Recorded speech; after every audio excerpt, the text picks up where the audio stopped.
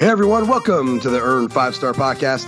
I'm your host, Joshua Bowles, site manager, emperor, supreme warlord, and defender of the faith over at onefootdown.com. And joining me tonight is the chief inspector, Brendan McAlinden. Jude Seymour is out on assignment. Brendan, how you doing tonight? All right, so here's the thing. We got an emergency to discuss. You're aware of this emergency, but I'm bringing it up on the podcast.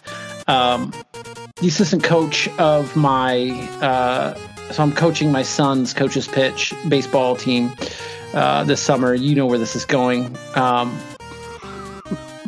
assistant coach, so basically another dad who was like, hey, do you need an assistant? And I'm like, God, yes. And we get to talking, and, I'm decked out in Notre Dame gear. I'm wearing a Notre Dame hat at all times. And he goes, oh, you're a Notre Dame fan? And I go, yeah. And he goes, oh, cool. I grew up in Elkhart, grew up a Notre Dame fan. And I was like, oh, yeah, really? And he's like, yeah. And, they just sort of left at that. And then we went about practice. And so my assumption at that point, first practice, is that he was a Notre Dame fan. Second practice rolls around, Joshua, and he drops a bomb on me and says, so grew up in Elkhart, but I'm a Michigan fan now. But I'll root for Notre Dame anytime they're not playing Michigan. This man grew up a Notre Dame fan. And he's a Notre Dame fan, or he's a Michigan fan now. Who says I'm a Michigan fan, but I'll root for Notre Dame if they're not playing Michigan? Walk me off a ledge here. Who says that? No, jump. Please jump, because that is an abomination. I mean, he could interchange Michigan with about 125 other FBS programs, and it'd be okay, honestly. And I like that you said 125, because that includes, like, you can't do it with USC, right? Yeah, I mean, it's probably more along the lines like 120. I mean, you can't be a Penn State and Notre Dame fan. I mean, there's a solid handful of teams. Like, you can't be for Texas and for Notre Dame. Could you? I don't know. Maybe this is prophetic. I mean, prophetic. Can you be a Pitt fan and a Notre Dame fan? I think you can. Okay. I think you absolutely can. I mean, I would say I am a closet Pitt fan in a way, because I don't know, they're so interesting. I follow them all the time. I have a special hate for Pitt and for Pat Narduzzi itself, but I watch so much of it. I'm kind of rooting for their success, for their program. So it's a bigger game when Notre Dame plays. It's a weird dynamic for sure, but I don't openly root against Pitt like I would a Michigan or a USC or a Miami or a Texas or an Alabama. But I think what you're describing there is sort of just like a morbid curiosity for a non-threat, because Pitt's not a threat. Almost like an adjacent, right? Yeah, look at him go. Until the Lucky Charms incident happened, we were adjacent Cincinnati fans, right? That's That's the perfect analogy is when they weren't a threat, you could do it. And everybody liked Boise State because they weren't, they were popping people, but they weren't a threat. Right. And UCF was fun until they started claiming titles. See, I respect the shit out of that one, though. You already know that. Yeah, I know. If you can claim one, go right ahead. That's what Alabama is. It is your God-given right. And that's what we do here on the Earn 5 It's in the Constitution. 5-Star podcast, recognizing both the 2012 and 2000 or 1993 national championships, the people. Right? Yeah. You just need a couple of matrices to tell you that it's a title, and you can claim it. Absolutely. Why not? Go right ahead. I welcome any and all to take care of that. So yeah, you can't do that, man. You can't do what that guy's doing. You can't be a Michigan and Notre Dame fan. You can't do it. At least you can't be. You know what? You can do it, but you can't be serious about it. Well, I think that's the point. Is like you're not serious about it because you have to secretly root against. Because I could never, under any circumstances, pull for Michigan in any sort of conceivable way because their success runs in the face of what like Notre Dame should be doing. Like, if they're having success, I feel bad. I've never once wanted them to beat Ohio State, and I've watched that game annually every year since I was a kid, and I feel like I have. I mean, I've talked about it before. I have great respect for the Ohio State program, actually pre-Urban Meyer. But at any rate, I mean, like when those two teams play, you might as well consider me an Ohio State fan because I'm openly cheering for the Buckeyes to take out Michigan. Fuck them. Fuck Michigan. Fuck them forever. Fuck them right in their ass. Yeah, for 100 years. Forever. Yeah. Well, speaking of abominations, Brendan, you remember a couple weeks ago when I decided that I was taking cargo shorts back? Yeah, welcome to the club. Yeah, I was taking. I got another one I got another thing that I'm taking back, and this one's a little more controversial. Uh-oh. I'm gonna have. I don't know. I might lose the respect of many people by taking this particular thing back, but I'm taking Nickelback back. No, you're not doing that. No, what are you doing? I guess first of all, I don't think Family Guy should be telling me how to live my life. My ears tell me how. And there is, I mean, I am not a fan by any sense, but I'm not going to deny myself a good song. And so what happened was I'm flipping through TikTok, and there's a funny video of this mom telling this kid that he can't go outside. And he kind of walks over towards the front door, and the kid's like probably 2, and he takes his hat off and throws it on the ground, and but he looks like an old man doing it, not a kid. And then he just walks up to the front door and just like with both hands just kind of places his hands on the front door with his head down. And this video had, synced up to it with Nickelback's. I don't even know the name of the song. It was called "Save Me" or whatever. I just posted a video of Frankie the Dachshund with this exact Nickelback song on it, saying prison gates won't open or whatever. It's a funny fucking video because this kid looked like he was he's acting like a 90-year-old man not being able to leave the retirement home. But anyways, I thought, I'm like, do I kind of remember this song? So I dipped into Apple Music, put it on, and it's nothing great, but it's something like, all right, man, this is all right. Like, why do I hate this? Like, I don't understand why I hate this. So here's the thing: is they do have a lyric that goes, "Got to meet the hottie with the $1 million body." That's how a song opens. That's how they open a song. I get it. Chad Kroeger also infamously did an interview with Playboy magazine in which he said that one of his greatest accomplishments is that he sucked his own member for a case of beer once in college. And I don't believe you for one. And second, excuse me, what? I don't believe you for one. I mean, many men have tried. I don't know, man. Did you look at this photograph? Because every time I do, it makes me laugh. All I'm saying is, in that moment, I enjoyed the tune, and I thought, why should I deny myself something I enjoy because everybody else says it's terrible? And it wasn't terrible. It's like I'm not going out. I'm not going out to go buy a fucking Nickelback T-shirt or a concert. All right. Okay. And I'm not anything along those. All right. You know what? That's fine. For a minute there, I was about to. For what I was thinking you were saying at first was that you were espousing. You know what? I'm all in on Nickelback, just like all in on cargo shorts. But if you're just saying that there is a Nickelback tune that you happen to enjoy, I don't think that there's a problem with that. If there's one, it's not like you're buying tickets to a Nickelback concert, right? No. I just think at my age, I'm going to start taking things back. Things that I've just stayed away from, like maybe I just didn't care, and someone's like, oh man, this is fucking awful. Or I was like, all right, man, well, I ain't got time for that. Well, what I really don't have time for is being told what I will and will not like. Yes. You know what? That's punk. And I respect that. Yeah. So I'm just I'm starting to take back things. Again, I took back cargo shorts and full bore. Like went out and purchased more cargo shorts. You know what? I'm not going to hate. I'm not going to hate on it. Is all I'm saying. I today felt like the 2004 UConn Huskies, quarterbacked by one Dan Orlovsky, because I was wearing my Aeropostale cargo shorts, probably from the same year. To be honest, how do you fit in anything that from 2004? Oh my God. I don't know. I mean, I basically am the same.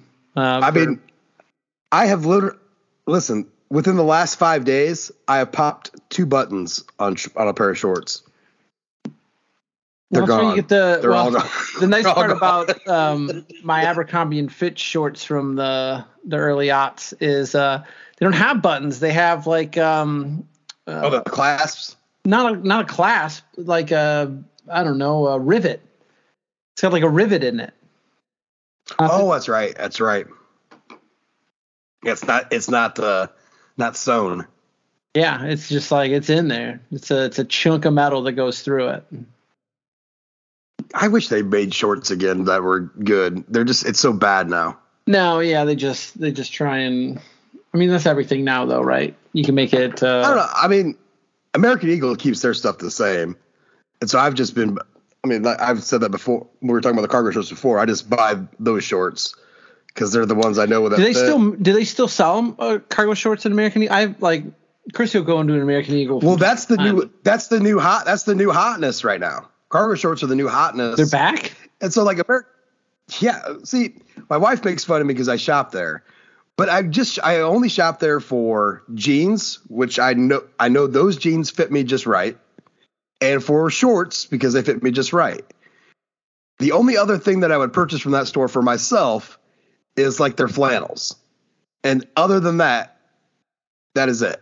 Everything, but she she's like, what are you, fucking 17 years old shopping there? I'm like, no, I'm a middle-aged man that just wants to wear something that's comfortable and that fucking fits him. And you know what? That was your store before it was these young turd I'm stores not anyway. Shop around. Yeah. But yeah, so the new hotness is cargo shorts are back. So they have a plethora of cargo shorts there. As far as I'm concerned, they never left. And you know what? Good. Because for too long, we've allowed women's fashion to circle back. And there was like a full 4 or 5 years when we had to suffer through women wearing like mom jeans. Remember mom jeans were a thing like at the early part, like the late teens? Oh, they're back, Brendan. They're still around. They're back. But like they faded out. They're starting to fade. They're back. They're still back.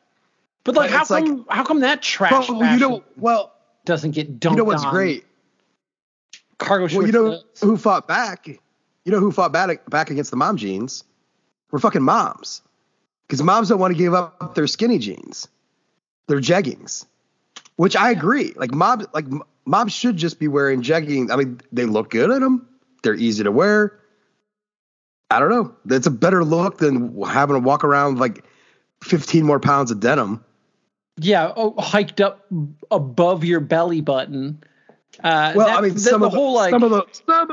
those hiked up looks, Brendan, are they are not great. It makes everybody look like a frumpster. Some of them are good. Some of them are very good. Maybe like that's all I'll say about one out of 100, and the rest of them look like frumpsters because it is the most ill-flattering pant. It is. It's like the it's the male equivalent of like I brought wearing pleated khakis. Yeah, I was about to say it is the equivalent of the LeBron James draft class photo. Those pleated khakis that they were all wearing. Carmelo and LeBron looking like ludicrous in that one. I mean, they're damn near zoot suits. You know? Yeah, it's terrible. What's fun is watching basketball. Some of the guys now, the older guys, like post pictures of themselves in college, like the uniforms they're wearing, like they're our age, or it's just like shorts going down to their ankles, like just this massive amount of fabric out there flying around. Yeah, compare that to now, where it's circled back to like the early '80s, where there's some. You know what? I mean, people realize like I don't want my movement restricted, but at least they're also wearing a lot of spandex and tights to go along with those too. You know what I mean? Yeah, they're not letting their left and right nuts hang out on one side. There are some things being held in place. Yeah. That's a family. It's a family sport, you know. They gotta protect themselves. I mean, I imagine if they famously didn't have a bunch of those games from like Wilt Chamberlain's 100-point game. Yeah, it's not nobody filmed it, right? And it's maybe probably for the best that some of those games weren't filmed, and some of those Dr. J games where like the shorts were so short, because there would have been. I mean, you've heard of the nip slip. Trying to think of what it would be for a nut slip. It would be like ball drop. I don't know. Yeah, a little ball drop, because it would have been prevalent. Oh shoot! All right. Well, hey, let's keep this train moving here, and let's get into some reviews. I got one here on the docket tonight, and it's a decent sized one, and just. And FYI, you know, Jude isn't able to be with us tonight, but I'm pretty sure that I don't know. He's going to find out. He's going to answer the question about the grade stuff. But I think this one kind of speaks to this a little bit.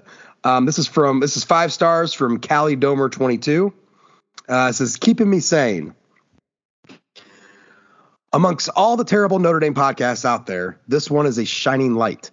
I've been listening for a few years now and love the direct nature of the pod and mix of football and comedy.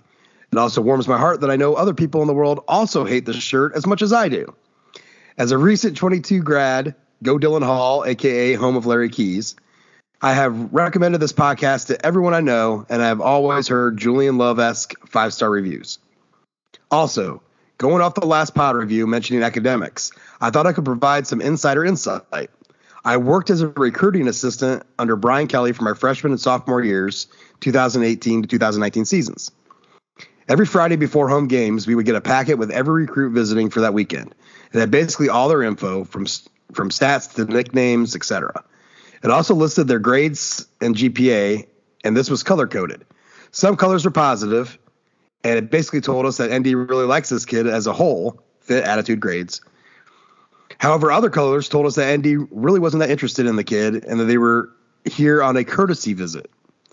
Usually the main difference between colors was grades. And I don't ever remember seeing someone with a GPA below 2.9 to 3.0 get a good color. I have many more stories of working with Brian Kelly. The recruiting department was laughable when I was there, but thought this might help. I have a feeling that the department has changed. Thank God. Anyway, sorry for the long rant. Keep killing it, and I look forward to the off-season podcasts where we discuss only the most important ND topics. Go Irish. That's about as informative as a fucking review we're going to get. I mean, that's hot. That's coming in hot, and it makes sense to me for a couple of reasons, because it sounds to me like Brian Kelly was.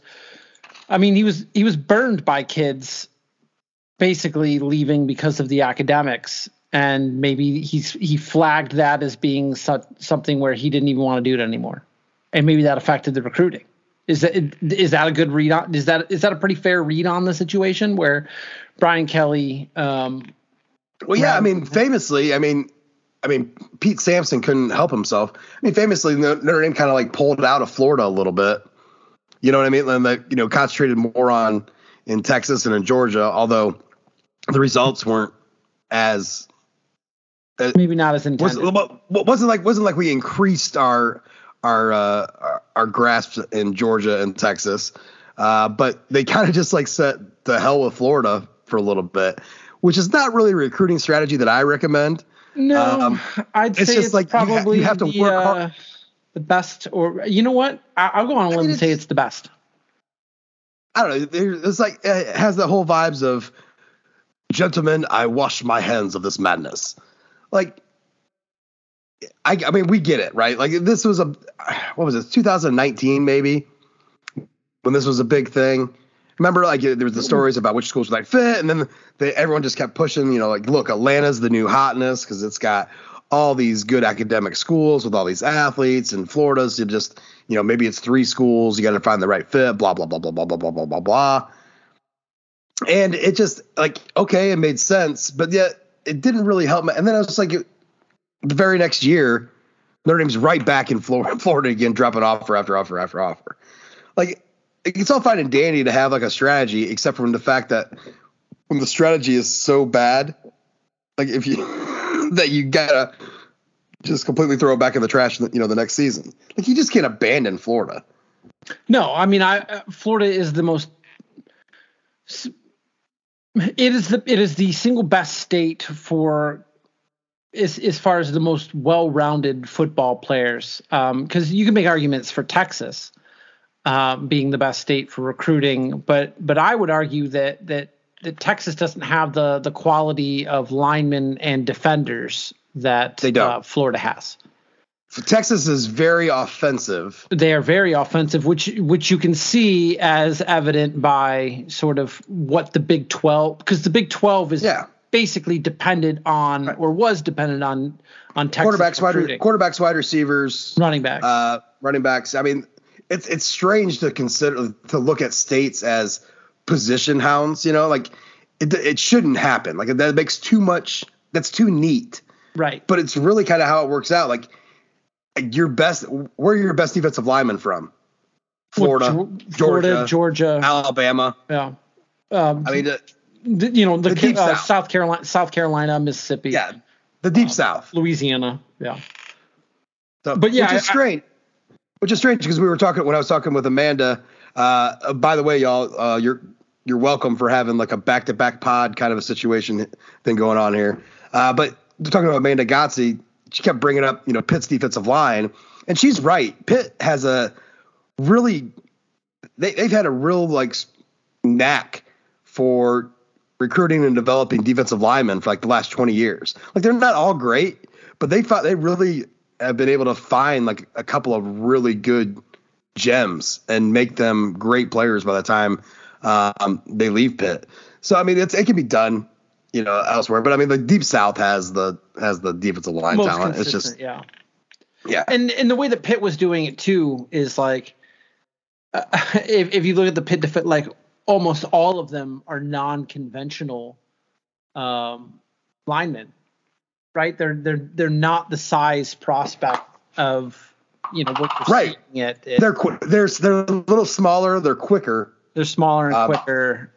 They're making it work. That is something I wish Notre Dame probably would do. But yeah, they are making it work with what they. I don't know. I mean, have. Howard Cross feels like a very Pitt type of defensive lineman. I mean, if he can get drafted in the first round, because that's what Pitt does, is they put tiny offensive linemen to put him in the first round, right? Yeah, I mean, you got a point there. But I mean, you got that feel.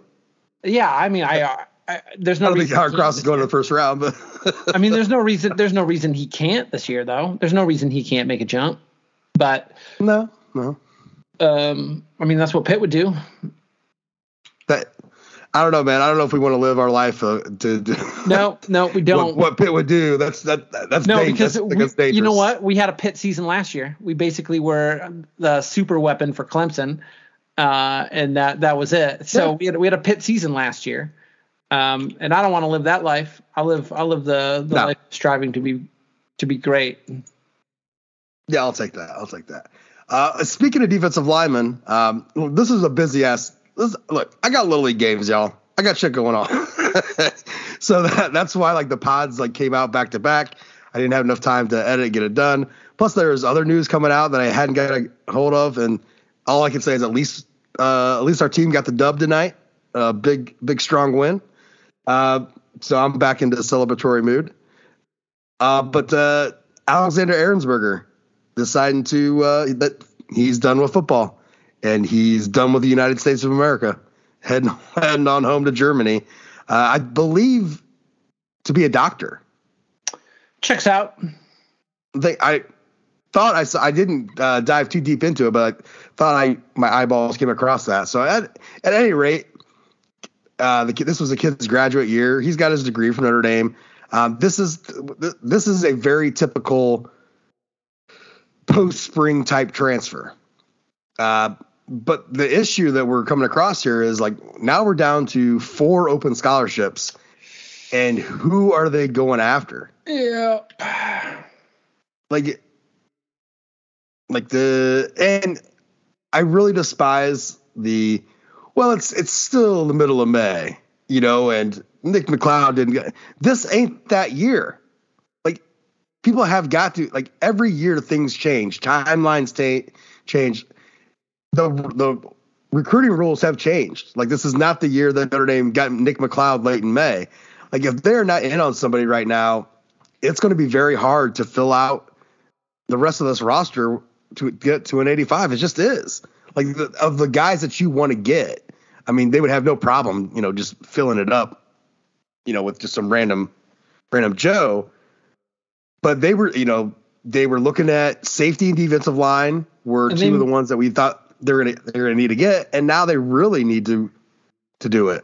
I mean, they might have a bead on their safety. The kid out of Rhode Island, who's actually a cornerback, but they want him for safety. Right. That's like Nick McLeod light. Yeah. I mean, I don't know. And I'm not exactly sure what you can do. I mean, the defensive line hasn't exactly been a hot spot for, unless you're Florida State, who seems to have struck gold with their defensive line defensive transfers. But it's not like the same thing as other positions. Defensive line seems to be a little bit of a tougher one. It has been kind of eerily quiet too on the portal front since the spring game. Like there hasn't been a lot of noise. No, I mean other than what's his name, Antonio Carter the second, right, or whatever. I think that's the guy. Other than that, I can't really think of anybody that jumps out. I mean, Notre Dame's not been linked to anyone, right? Not really. I mean, it's like they've been losing a few guys here and there, and like, all right, well, when are we going to start putting something onto this 85-man schedule? And it just hasn't, or 85-man roster, and they just haven't had the names pop up. And it's not like Notre Dame isn't paying attention to the portal. Maybe there isn't enough. Maybe it's just one of those years where there's not a lot in there. Now, I have heard many analysts say that this transfer portal cycle doesn't have the talent of the last cycles. And that's fine, but I'm not really looking for starters here. I'm looking for depth guys. So maybe it's like, where are the guys that are, after their freshman year, jumped in the portal? That's probably more or less what Notre Dame's going to look at. These grad transfers, guys like Antonio Carter coming from, an FCS program, maybe some more of those names pop up. I can't see Notre Dame just like sitting on their hands ready to hand out like 3 to 4 scholarships to walk-ons in the fall. That seems like that's a couple steps back for the program from what we needed to be. Like getting your best, I cannot say it more. Like getting your best 85 is extremely important. Like that is practice competition that drives players to be better. Like, and your walk-on program is not Ohio State's walk-on program. It's not Alabama's walk-on program. It's not Texas's walk-on program. Even though there is a movie dedicated to Notre Dame's walk-on program, it doesn't mean that it's great. And I mean, no disrespect to the Notre Dame, to WAPU Nation at all, but just the pool of talent at Big State U to walk on compared to Notre Dame, it's just a different class. It's a whole different thing, whole different vibe. Now, Notre Dame has been recruiting a lot of preferred walk-on guys, right, over the years. Yeah. And so they've kind of evened things up a little, or tried to even things up a little bit with that. But at any rate, you got to get your best 85, and then those guys help drive the competition, help make practice better, and on top of that, you never know what you have. I mean, we we're so focused on 5 stars and high 4 stars and all this stuff. And I think Notre Dame fans are just kind of sick and tired of hearing about, the project 3-star and all that, but those guys exist everywhere. There are more of them than there are, of the elite, so-called elite. And so you don't know what you're getting, man. Maybe you got a gem in the making. And Notre Dame has gotten plenty of duds through the portal too as well. So it's, but you got to fill it out. You can't go into fall that, basically with a NCAA, with a, what do you call them? Build a player? No, with the NCAA, when teams used to get in trouble and they used to get stripped a couple scallies for a year or whatever. Oh, yeah, yeah. I mean, that's kind of what that feels like. Like you're doing this to yourself imposed sanction. You know what I mean? Yeah, I just don't. I don't know. I just think that like they're too deep across both sides. Feels strong. Like they're too deep across both sides. Feels like it's there, with the exception of maybe safety. And even safety, even part of the safety situation, it's a little bit. I think safety's a little bit off just because of how, like when you look at the spring practice and you look at what Notre Dame was rolling out, I keep forgetting. I have to be reminded all the time that there's a man named Thomas Harper on this roster. Right? I mean, when was the last time you heard the name Thomas Harper? I mentioned it the other day. I don't know. Maybe he's a nickel, but I'd rather see Clarence Lewis be the one that works himself into being the nickel. But I mean, Thomas Harper's a grad transfer they brought in to play safety theoretically, right? Yeah. So it's one of those things where I don't know. I just you also had, I mean, did Adnan Schuler or Ben Minich play in the spring? I mean, they were early enrollees. Did they play? Weren't they both hurt? Yeah, they were hurt. They were hurt. So, I mean, I'd love for them to get some more depth in there and some more bodies. Ahrensberger, I expected, and part of my concern too, in what upsets me, and I mean, I've been on record of saying this, that what's held Notre Dame back from some sustained success, or I guess big success, is they can't figure out a way to get guys to come back.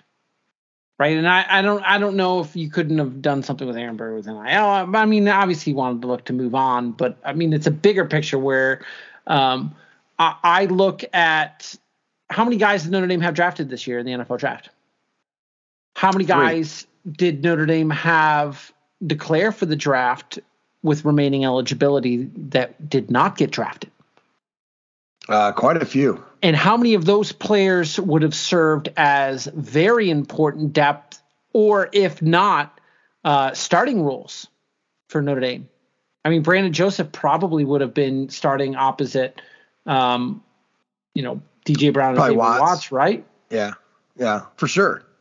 I mean, the Adamiolas, right? They both had eligibility. They could have came back. No, only Justin. Oh, only Jason was out. Yeah, Jason was out. So, but Justin could have came back, right? But I mean, he wanted to follow his brother, which I understand. But he could have came back, and that would have. I mean, he would have had an important role on this team, right?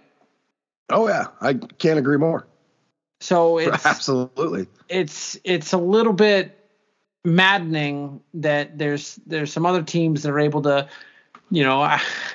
I see teams, they're able to coax players back. Somehow Michigan's able to coax Blake Corum to come back, maybe the best running back in the nation.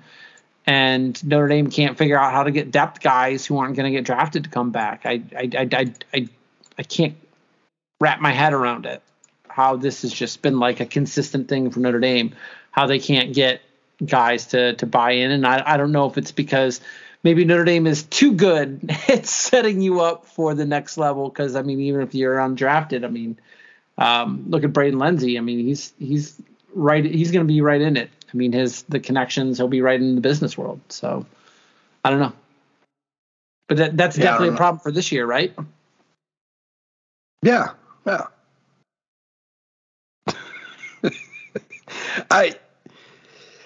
I guess I really didn't expect Notre Dame to have it. It feels like a struggle right now, and it wasn't like I was expecting like some greatness,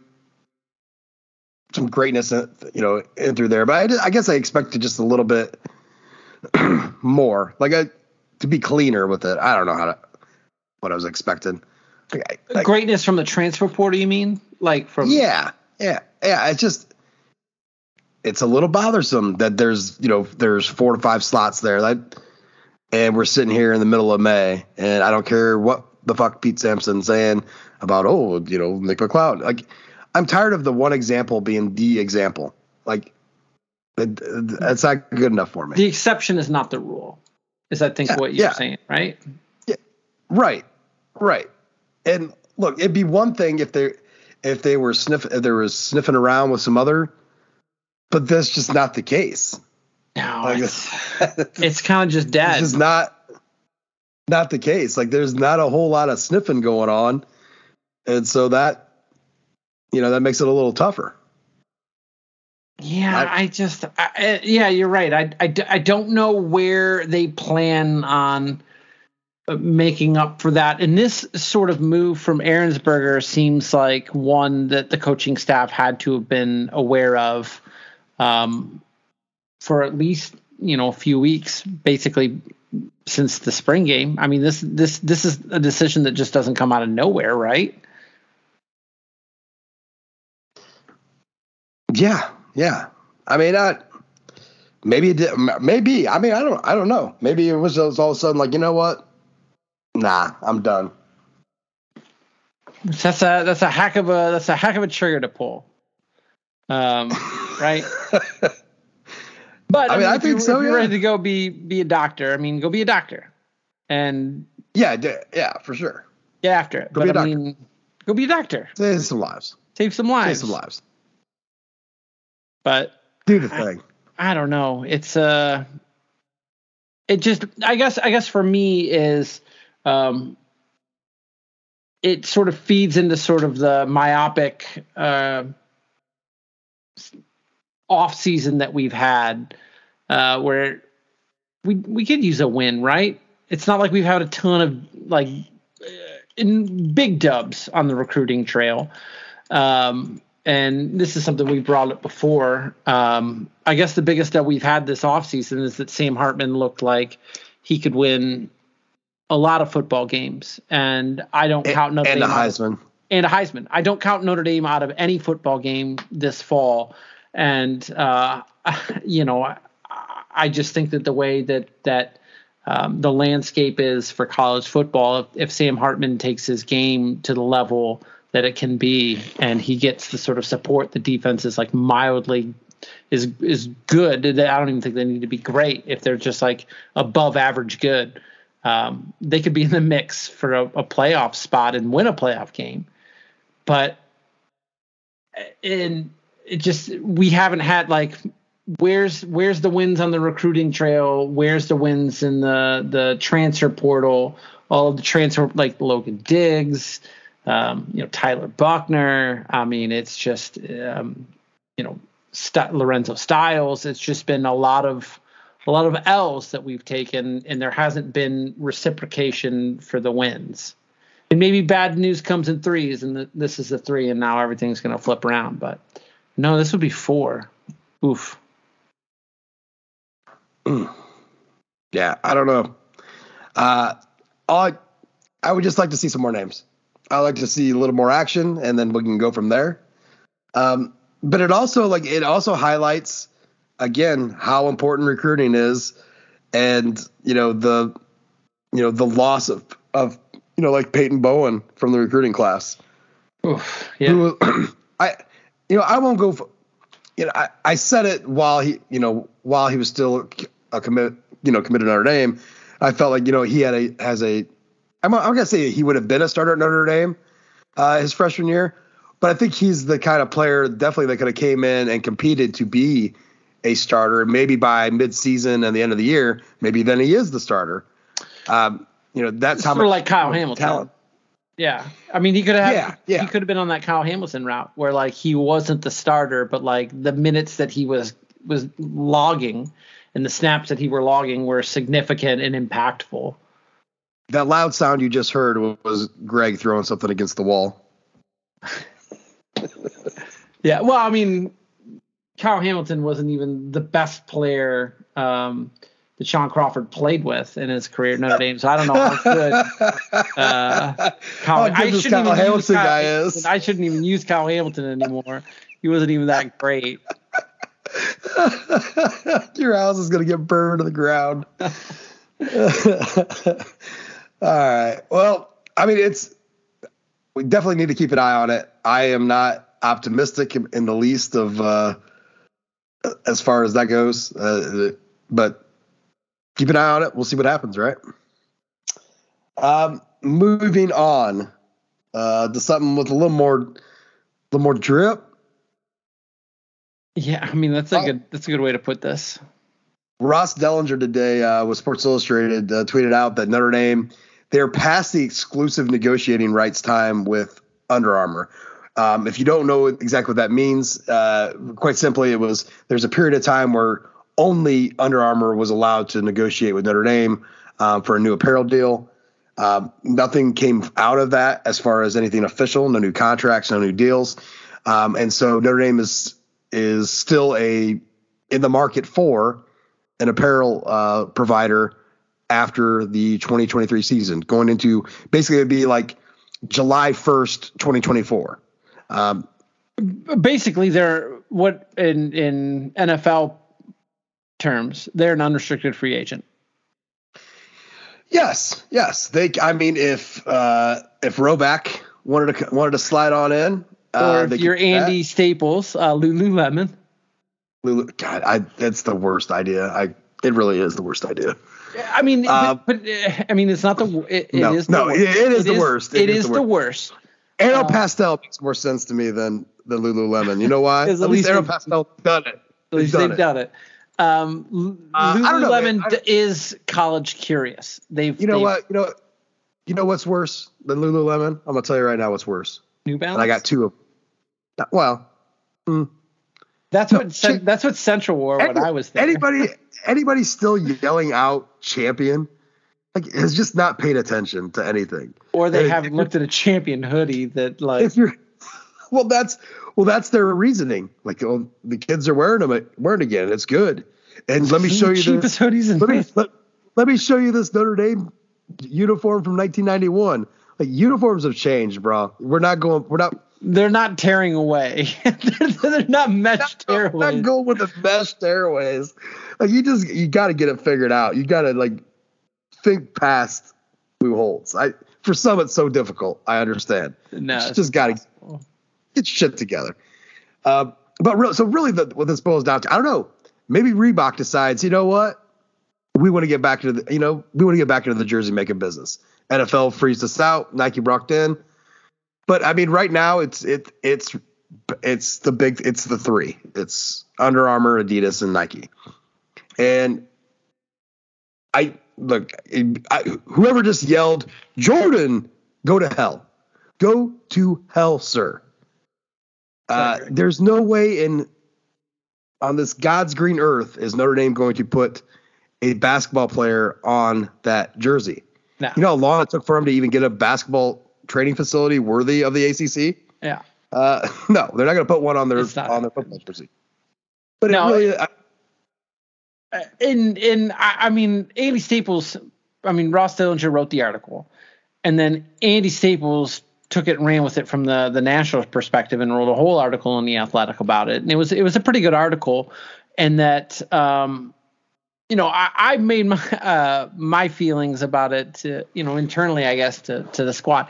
I mean, here's what the important facts, right? So who is the lead of sports marketing for Under Armour apparel? Do you know who the lead of sports marketing is for Under Armour apparel? It is a Mr. Swarbrick. It is Cal Schwarbrick, Jack Schwarbrick's son. Do you know when Cal Schwarbrick was hired at Under Armour? He was hired in 2013, I believe. It was it was the summer of 14 when the deal went into effect. This is all public knowledge. It's on his LinkedIn page. Stalked his LinkedIn. Cal Schwarbrick, as soon as the Under Armour deal went into effect that summer, he became the head of social media marketing for Under Armour. And in 2022 or 2021 or 2022, I can't remember what, he became the lead of sports marketing for Under Armour. So, I mean, the Schwarbrick Under Armour link, I mean, this is like Cheney and Halliburton. This is like. But let me ask. Okay, so let me ask you this: Hunter Biden in a line of. Don't bring those. Don't bring that up. We can't. I dunked on Cheney. I can't have those. I can't have those reviews. We can't dunk on any of them. No, you can't, because no matter who, I can dunk on them all, and I'm going to make somebody upset. Burn it all down. Hey, don't make me break out my stories of Gordon Neville, who is a well-known American conspiracy theorist, passed away. His son. I've been friends with his son for 30 years, and watching the new Waco Aftermath thing, and he's all Gary Cole's playing him. It's just funnier than hell. And by the way, if you are watching that, Gordon never carried a gun ever, anywhere, ever. Just FYI. So, anyways. But here's the thing, dude. I get that, and I am with you like 1,000,000,000%. Like, I am no shit. This is the Nepo baby. Oh, I mean, it's Nepo baby on steroids. But, yeah, this is the classic. But this is the classic layout. But let me ask you: can Cal get a job at Nike? Sure can. If Nike, if Jack says, "Listen, give Cal a job at Nike, we'll get." This I don't even think he has to say it, right? Like, they just do it, and then it's like, and then Cal quits his job, and doesn't quit. He just goes. Yeah. He just goes. I mean, it's just like, so I'm with you on the fact that, because we could say the same thing about Swarbrick and his daughters, the vice president of Peacock. You certainly can. That's kind of funny how that works. Which only they got to negotiate a new TV deal. And people wonder why Jack hasn't retired yet. Because he needs to get his daughter's a TV deal and his son's a contract. And you know what? Blood's thicker than wine. Hey, good for Jack. Hey, you're a great father. Good job. Good for you, buddy. You're a good father. And you know what? I'm never gonna disparage a good father.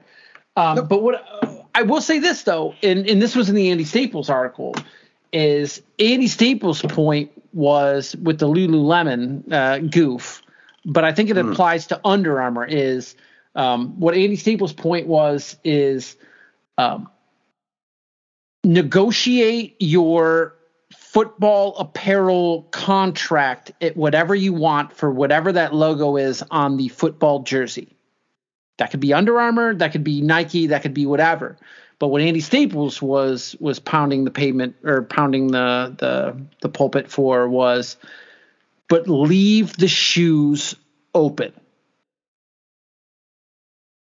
And you look at it, and we're stepping into a new era of apparel deals and television deals, and all of these things are not like it was, 10, 15, 20 years ago, or even 10 years ago. It is not the same landscape that it was 10 years ago when Notre Dame signed that apparel deal with Under Armour. Boston College signed a deal where Adidas supplies all of their football shoes. Teams. Yeah, their football cleats, teams. Yeah. But the football team wears Adidas, but the basketball team and the lacrosse and the hockey team and all of those teams, they all wear New Balance for all of their other things, just like us dads mowing our lawns. Yeah, And so there's an NIL component there. Yeah, that's where if you leave it open, that allows a player to cash in on shoe money as a college player, which it can't be done.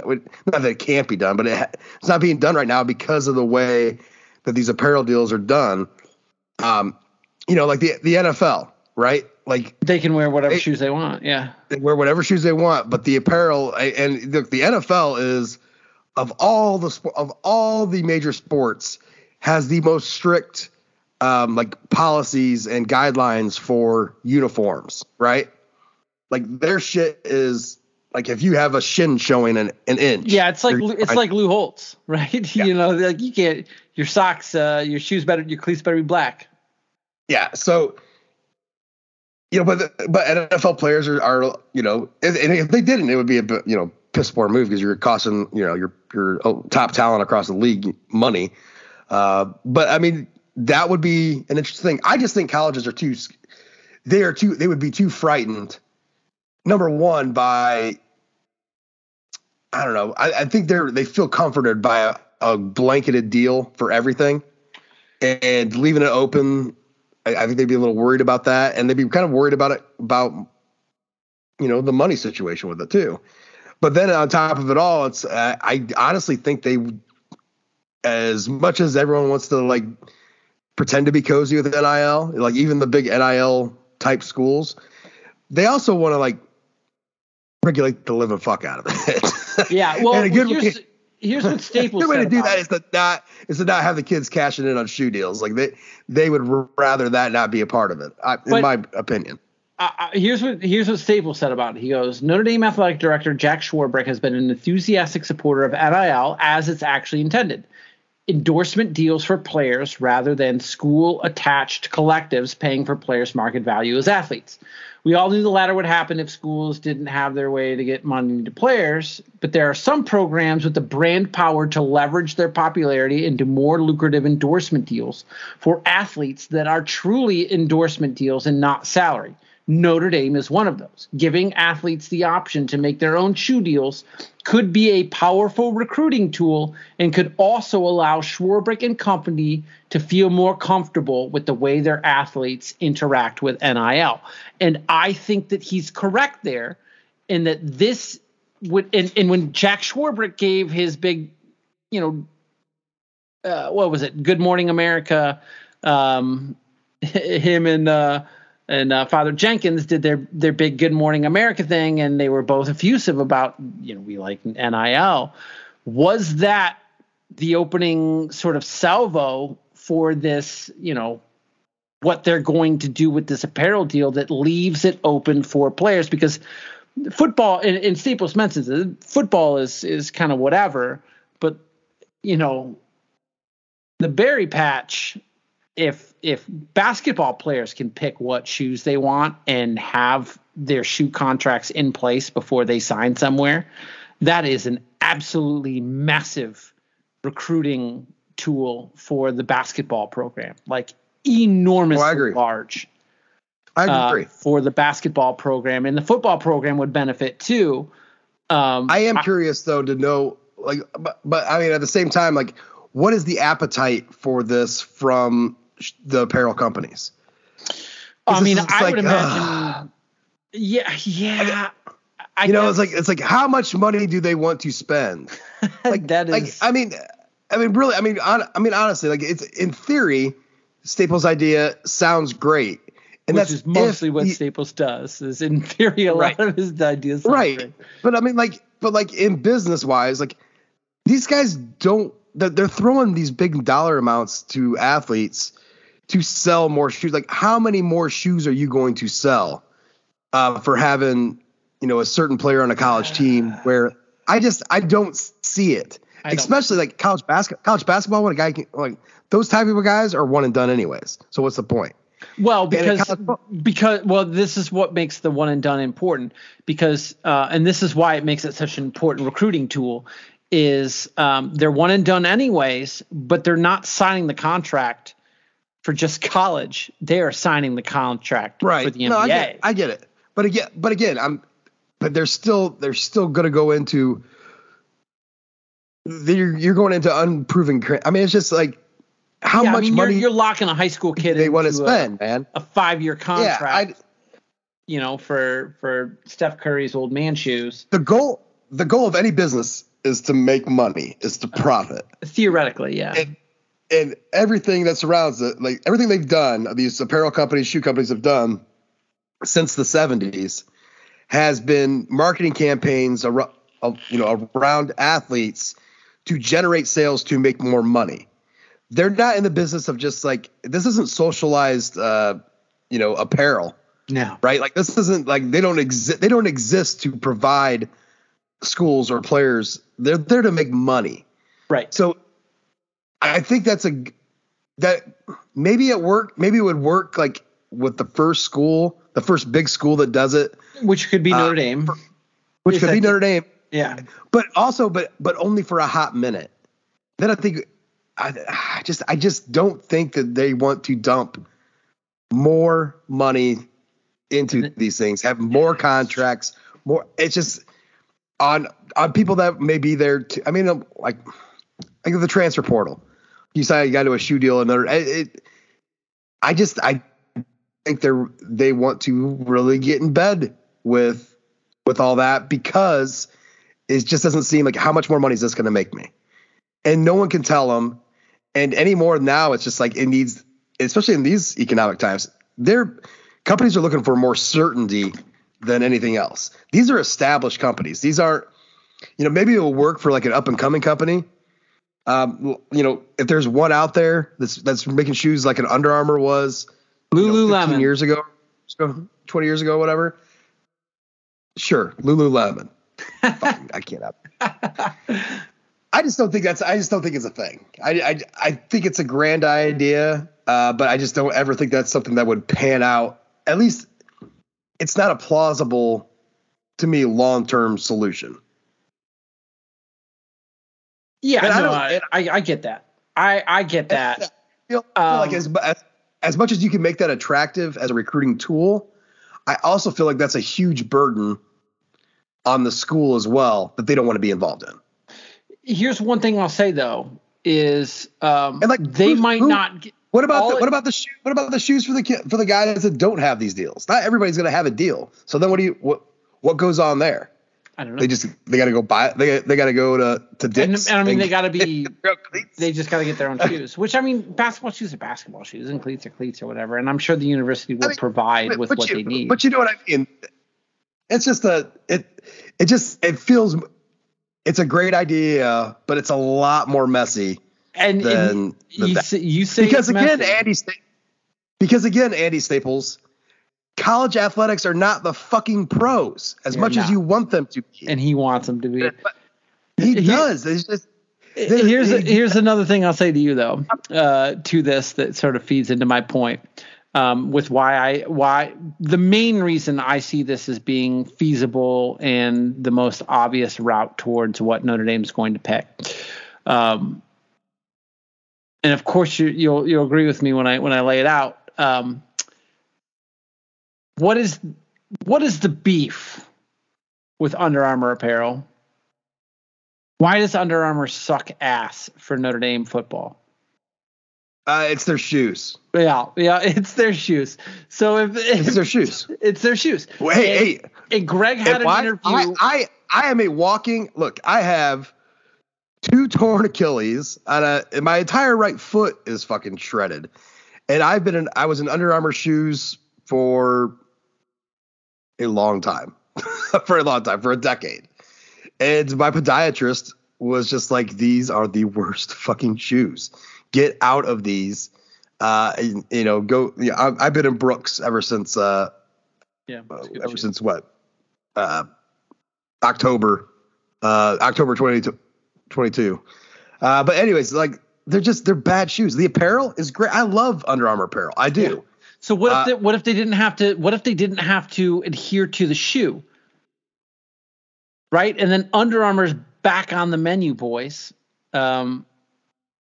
Yeah, I'm fine.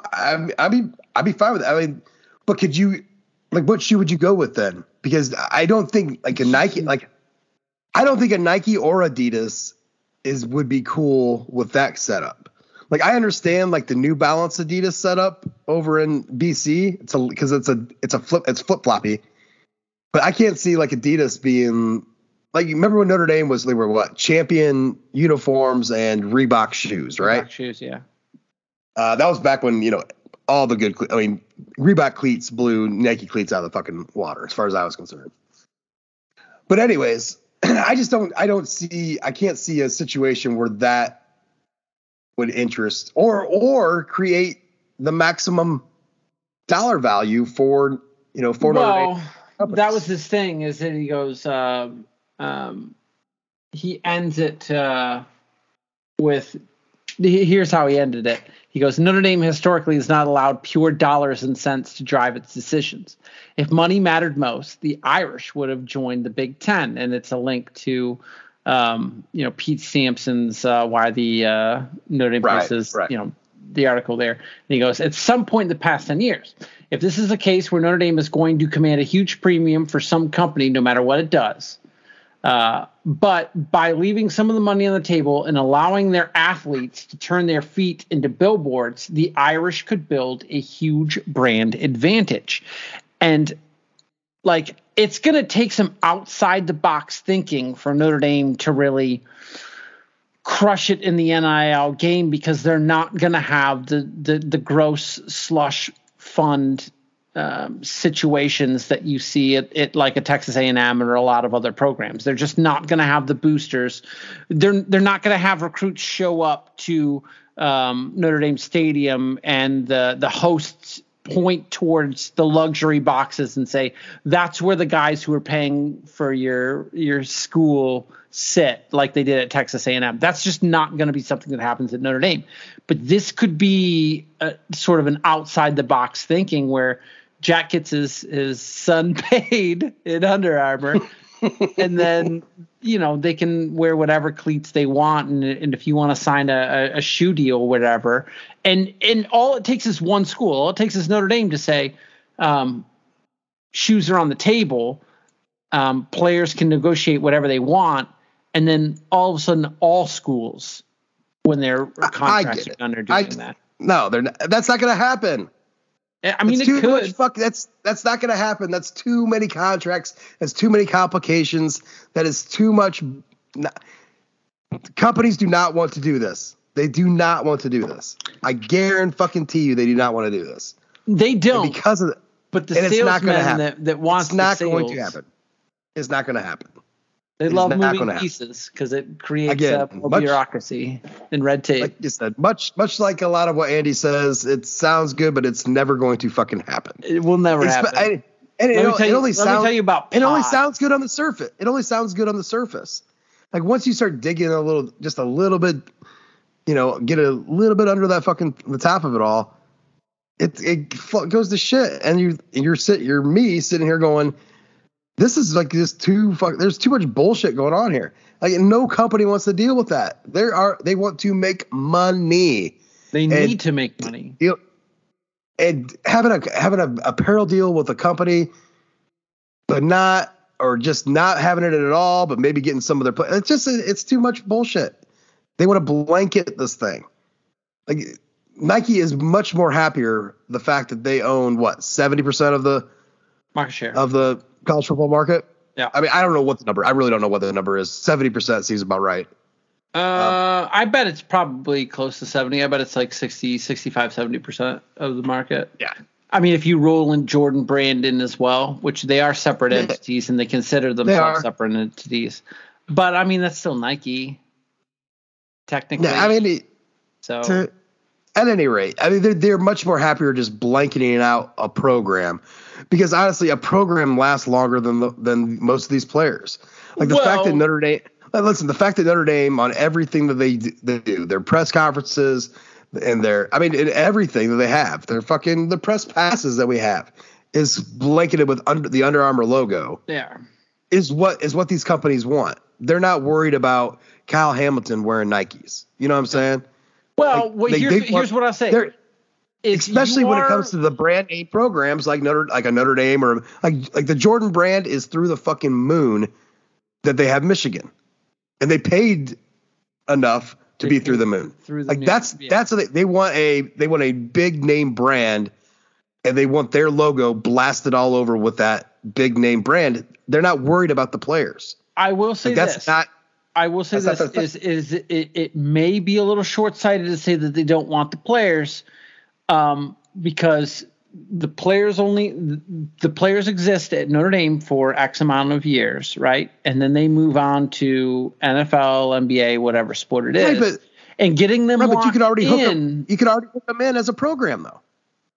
But they're not beholden to it. So, like, the player as a high schooler can get a sweetheart deal for Nike to be like, listen, non-exclusive 5 years. Right. But the big thing for high school, for college players, when they leave their school that they were at to go into the draft, like most of them just want to go to the shoe that they want to wear. Yes. And then get a deal with them and whatever it is. No one's out there looking for like the Michael Jordan deal, because those don't exist. Not anymore. Right. Unless you're Steph Curry and then you sign that Under Armour deal. And basketball is a much different. Basketball is a much different monster than football. With shoes. The shoe deals are much more of a thing in basketball than football. So, like I said, again, I don't think it's ever going to happen, because all these companies want to do is just lambaste their logo. They want to attach their logo to the big name brands of college football, and they're happy as hell with that. Period. Yeah. So let me ask you, Brendan, given everything that we said, what do you think Notre Dame does? I mean, they're absolutely going Under Armour one way or the other, whether or not it's shoe dependent or not. There's too many pieces there. The Schwarbrick family has their tentacles in everything. Say it like the conspiracy theorists that the Schwarbrick crime family. Listen, the Schwarbrick crime family has got their tentacles roped into everything from the Peacock deal to the Under Armour deal. The only reason he's still employed at the University of Notre Dame is so that he can ensure that his daughters and his son get maximum dollar value before he sets off into the sunset. And never forget that they are second cousins to the Rothschilds. Listen, they set up. The only reason they had a schedule with a home and home with Georgia is they had those guide stones in Georgia, and Schwarbrick wanted to make sure that his kids saw those guide stones there. And it's no coincidence that those guide stones came down the minute Notre Dame was done playing Georgia. Look it up. Do your own research. I feel like we need to get fucking Jack Valor on the show. This guy stood down the moment Notre Dame Georgia. I think I was in that boat about 5 months ago. I think they go. I think they leave. You think they leave? Yeah, I do. And if they do, they're going to put of all the things that Notre Dame does. Like, Staples is right about the money thing, right? Like, Notre Dame can always make more money. But here's the thing. There comes a point where Notre Dame has to start making more, because they're going to need it to compete, and they need more so they can spend it.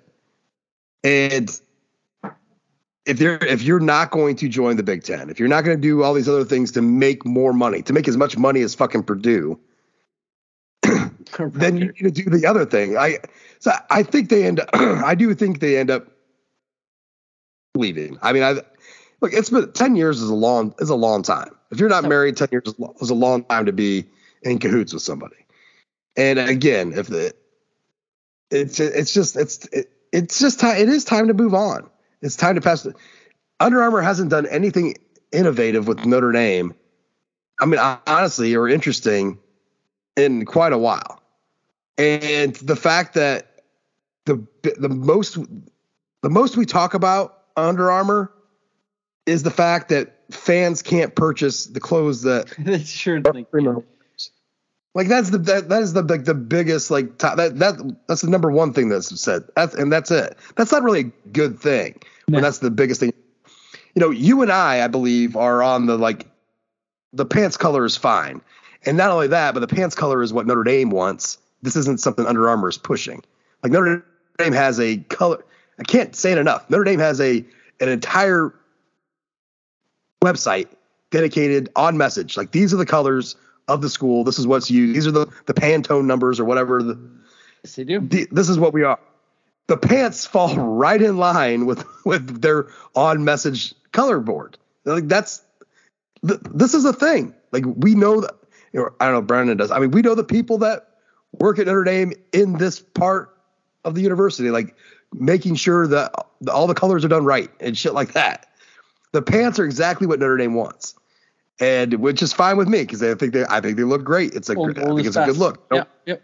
I don't want them matching the helmets. They're not supposed to. The Golden Dome doesn't match anything else on campus, and the dome is what the helmet is supposed to represent. So why the hell would it match the pants? That's dumb. So, but you could go, but they're just the green jerseys are just bad. Green jerseys are very bad, and you wonder putting them out there like that.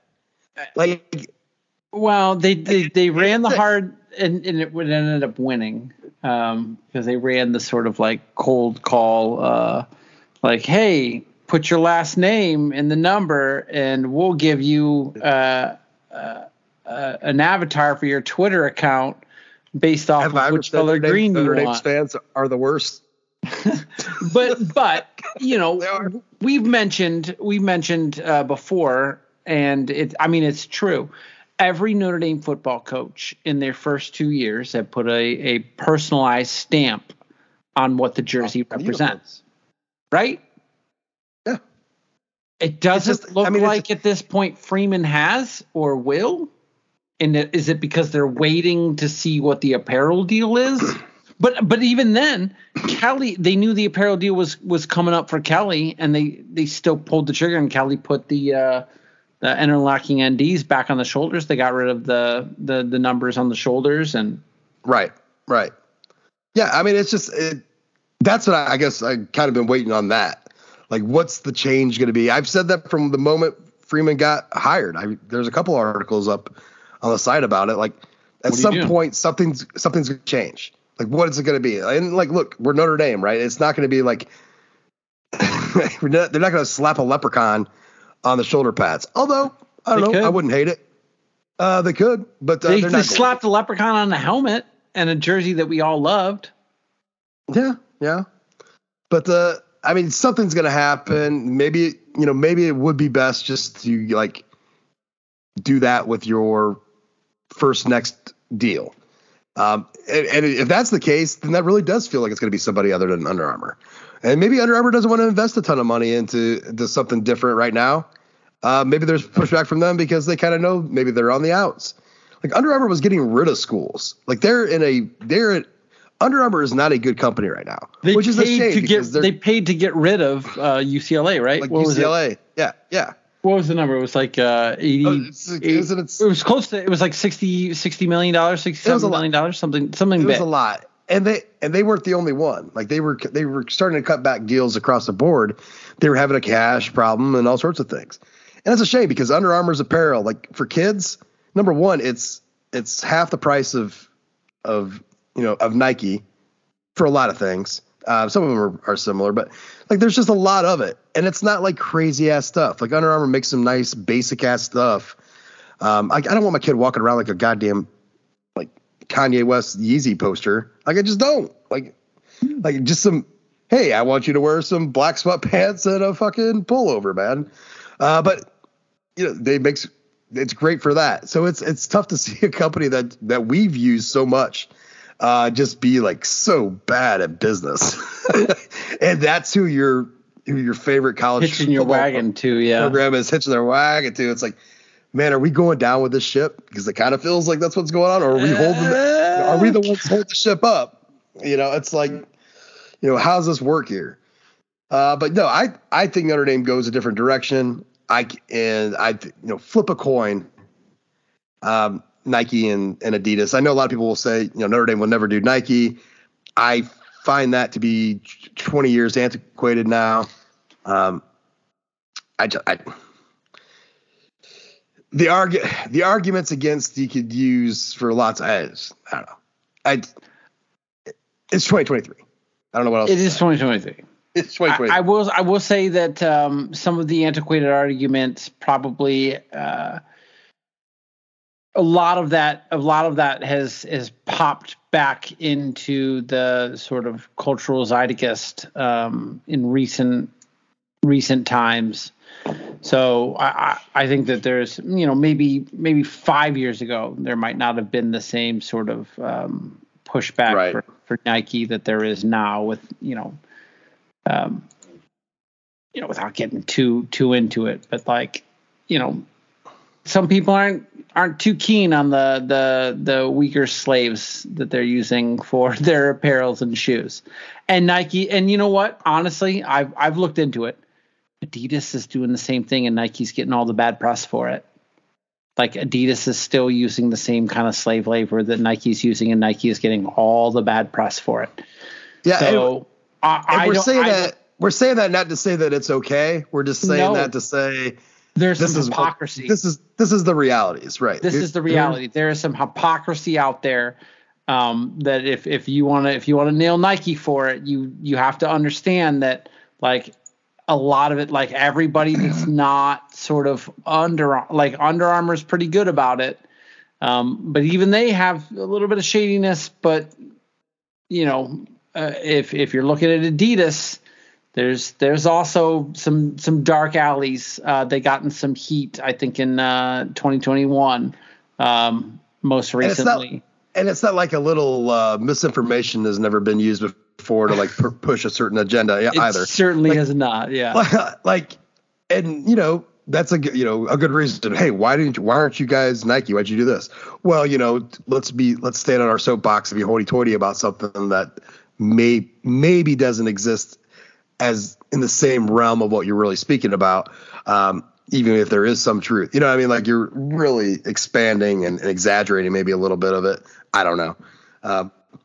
I don't know. I just feel like something's going to change. I don't think that 5 months ago I would have said, and I probably did say it's going to be Under Armour. Don't fucking get your, if you want to change, don't get your hopes up. But now I think that maybe that time has passed. Like, I think there's only so long. Under Armour just hasn't been a good business for a few years.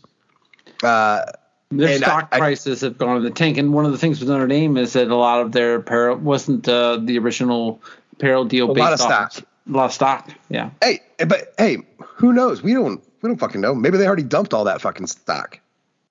You know what I mean? Like maybe it was like, doesn't mean they had to hold on to it the entire time. Like, it's get rid of it, get our money and cut and run, kind of a deal. I don't know. Notre Dame is a good business school.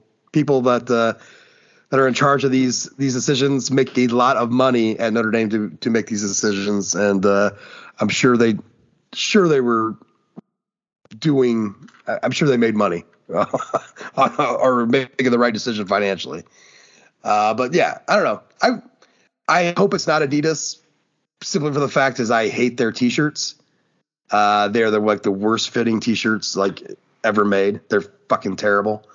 Nike really honestly isn't much better in the sense that their sizes they run really small, like really small. Like they're not accurate. But like Adidas shirts, like, I don't know, by the time Notre Dame left, like the arms were huge. Like you needed Hulk Hogan arms to fill out these short sleeves. And yet the shirt would not go down to my belly button. Like every shirt felt like a fucking crop top. Like, what is this? My favorite hoodie I own, even though my very sharp elbows are starting to put holes in it, is my Notre Dame, my Adidas Notre Dame hoodie. And I wouldn't mind getting a chance to get a new Notre Dame because it's got the 3 stripes on the side and it's got just like the etched in the front, the interlocking ND. Like another crack at that. That bad boy. The Under the Lights gear was nice. That was nice. The other night, I mean, everything about that. I had that green zip up from that collection. That was nice. But I don't know. I don't know what to say other than I don't think it's going to be Under Armour. Cal Schwarber can do the same type of job for Nike. Phil would have no problem signing that check. He certainly can do the same job for Nike. But I mean, I don't know. I don't know if that's not the reason he was promoted to the lead of sports marketing was because he was going to get that deal in the hopes of right, and then it doesn't happen, and then he can just cut and run and go to Reebok, BK Knight. He can go to BK Knights. He can go to BK Knights, or maybe he just wants to be like the fucking the mayor of Elkhart instead. I don't know. Yeah, maybe a half Notre Dame fan and half Michigan fan. Ugh, how disgusting! It's terribly gross. The only thing more disgusting is like I've been starting to deep dive into this college football season, and man, I don't know. I look at this season. Cheer up, Buttercup. Cheer up, Buttercup. I look at this season as being absolutely wide open, and that's wide open for Notre Dame. But I look at this season as being wide open for a certain school 15 miles from my house, because their schedule is an absolute clown show. And last year we joked, and in years previous we joked, it was like, find me the loss. I look at Michigan's schedule this year, and I look at what they're returning, and I look at what they have, and I go, find me the loss on Michigan's schedule, because they've cracked the code on Ohio State. I don't see a loss on Michigan's schedule this year. I mean, if maybe Drew Allar is the truth. But I have more faith in Michigan's, defensive talent than I do in Penn State's returning this year. And I don't know, man. I'm getting pretty. I have more faith about it. I have more faith in the universe than you do. It is a universe thing, but you know what? The universe is very rude sometimes, and it would be the universe's nonsense to have Georgia have complete turnover at all aspects. The leader of their defense leaving, the leader of their offense leaving as well, carrying a quarterback competition. And I don't know how much, like Vandergriff or what's what would make this better? What would be nice? What would be nice is if Notre Dame and Michigan just fucking played in the regular season. Well, and I was thinking about that today. I was like, Michigan's going to be the 1 seed in the college football playoff because they're going to run through this it's the worst the Big Ten's ever been. Ohio State's got question marks at tackles. They have question marks at quarterback. They have question marks all up and down their roster. And Michigan sort of figured out the secret sauce, right? They figured out the Ohio State, at least Ryan Day's formula, given the last 2 years, how they've just been able to absolutely dominate them. I mean, they've dominated in the last 2 years. But Michigan is a 1 seed, and let's say Notre Dame, drops a game, goes 11-1. I mean, we could see a 1-4 Notre Dame Michigan playoff game. That's not outside the realm of possibility, right? And then we could be talking about then Notre Dame. Then Michigan plays an actual quarterback because they're not going to play a quarterback all year. How does Notre Dame become the 4 seed? They pick up it out. The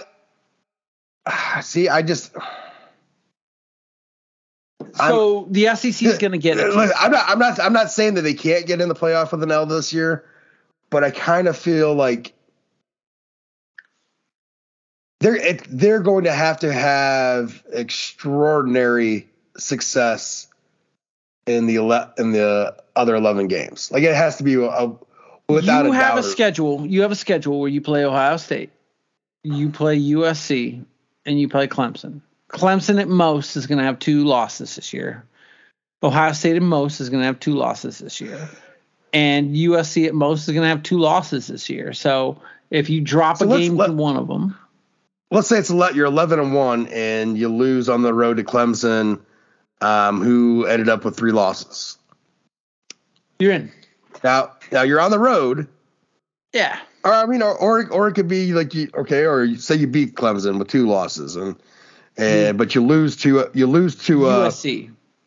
You lose to a 4-loss Ohio State team in South Bend. Did you beat USC though? Yes. Yeah, you're in. But how good's USC really? Maybe USC drops.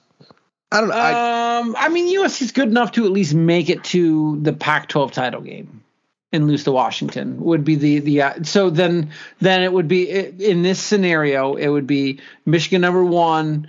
It would be the SEC representative number 2, whether or not that's LSU, Alabama, Georgia, pick whatever is 2. Washington's the 3 spot, Notre Dame's the 4. Would be that scenario.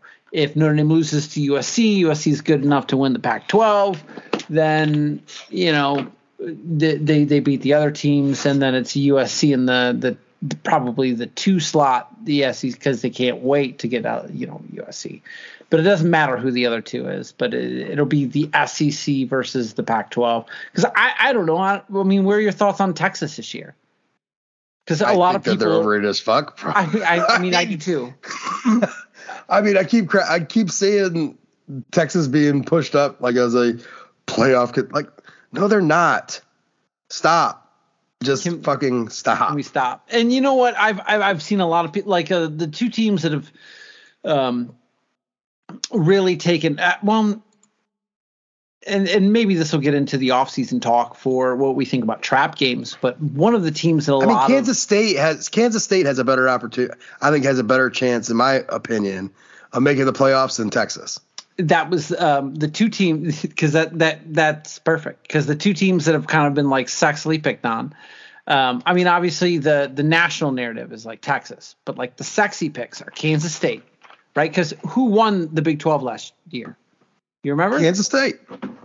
And then the other one, Clyde offense. The other one that people are kind of pointing at is sort of being like the sort of like hipster off-season sexy dark horse team.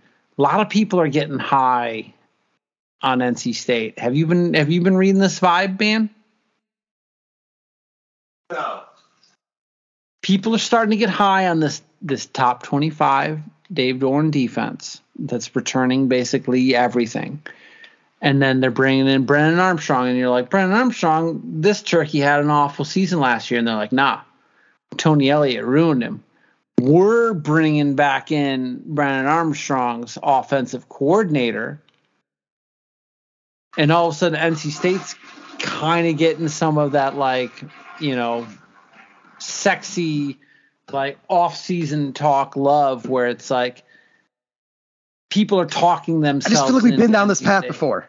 We're always in this path with NC State. This is the NC State path. This is the tradition, unlike any other. This is the Masters, where you talk yourself into some sort of ACC team as being like, let me tell you about Mac Brown's North Carolina team.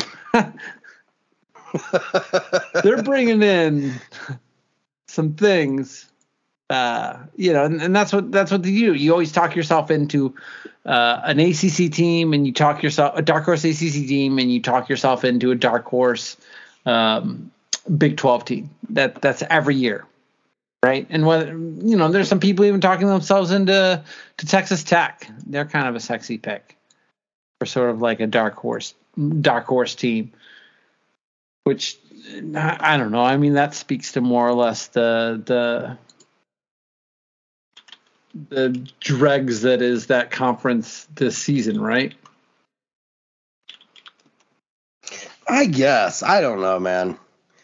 Like I'm excited for the season because I honestly think it's more wide open than we've seen it in the past because some teams have these giant question marks. Ohio State being one, Alabama, Georgia.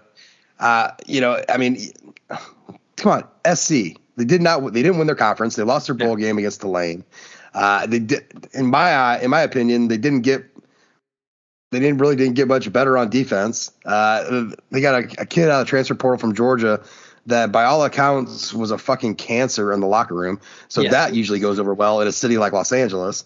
And so, I mean, it's just like, I just think it's more, I think there's more mediocre teams this year than most years. I think there's really good teams have come down a little bit, and some bad teams have come up a little bit, and that makes for a whole lot of mid. And that's a hard year to start like really like pointing like who's gonna do what. Are we really that scared of fucking Penn State? No, we're not. Are we really? So that's my point with Michigan. That's where like I think they have some pieces. They could be scary. I was dismissive of Michigan. Like I got buddies that are like, Michigan, whatever, and I was very dismissive about it. And the more and more and more I'm looking into this season, I'm looking at it and I'm like, their offensive line lost, an All-American center, and they lost some tackles, and they brought in a bunch of guys. They probably did what Deion Sanders should have done for the offensive line. They brought in a bunch of mercs in the transfer portal again. And they're going to be able to look at their schedule. You pointed out in the pregame, Brett McMurphy said that they should be playing. They should be playing Power 5 opponents, right? What was that tweet that you sent me? It was like the Big Ten is contractual obligation. The Big Ten is going to not have the requirement of them having to play at least one Power 5 out of conference opponent. And I'm sitting here going, where the fuck has Michigan's been the last few years? If that's been a requirement, what has been the punishment? The last Power 5 team they played was Notre Dame, right? So this season they play ECU at home, obviously, UNLV at home, Bowling Green at home, Rutgers at home. Then they go to Nebraska. So that's the loss. I've been firm on that. Have I not? Have I not kept pointing to this Nebraska game? Matt Rule. I'm very high on Matt Rule. And regardless of what Nebraska does out of the gates, and I don't know what Nebraska's. They got to play Colorado out of the gate. That's the opener. And you know what they do? They murder Colorado. I guarantee it. They fucking murder them. But I think that is going to be a slipping point, and that's going to be a one of those September Nebraska's back kind of a things. I think Nebraska would be, if Nebraska beats probably at that point in the season number 2 or number 3 ranked Michigan. I don't know. I really don't know how good Minnesota is or is not. And they do got to play Minnesota, so it's back-to-back road games. It's at Minnesota. They take on IU in Michigan Stadium. Now, IU, regardless of how good or not good they are, cannot beat Michigan. However, they come close every year. Close. But they do have to go to Michigan State, which would have been an issue before everybody left. Mass exodus. Yeah, before Peyton Thorne was like, I'm going to. Congratulations. Tuck ain't coming. Tuck went. But Purdue, as close as Purdue could be, that could be a little tough. Could be. It's in Ann Arbor, so we're talking about Purdue here. We're talking about Michigan versus Purdue. Yeah, we're talking about right. But we are talking about Purdue. Different. They do have to go to Penn State. That's the one. That's the hardest game. That's the hardest game on the schedule. But it's not. Okay, that might be the hardest game, but after Penn State, then they have to go to Maryland. Now, How good is Tagovailoa? We don't know. We don't know how good. We don't know anything about Maryland other than we know they have skill players. They can end up doing.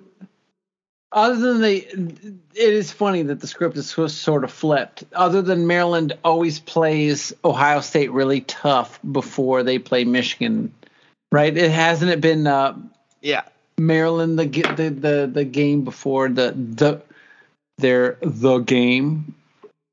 Yeah, Maryland. I don't know, man. I'm not saying that Michigan's not going to lose 3 games this year. Oh no, they're winning. They're winning a minimum of 11. And I'm not saying that their schedule is any kind of difficulty. It is not. But there are some spots on the schedule that, at least here in May, I can allow myself not to. I can put the sharp object down, unlike Brendan.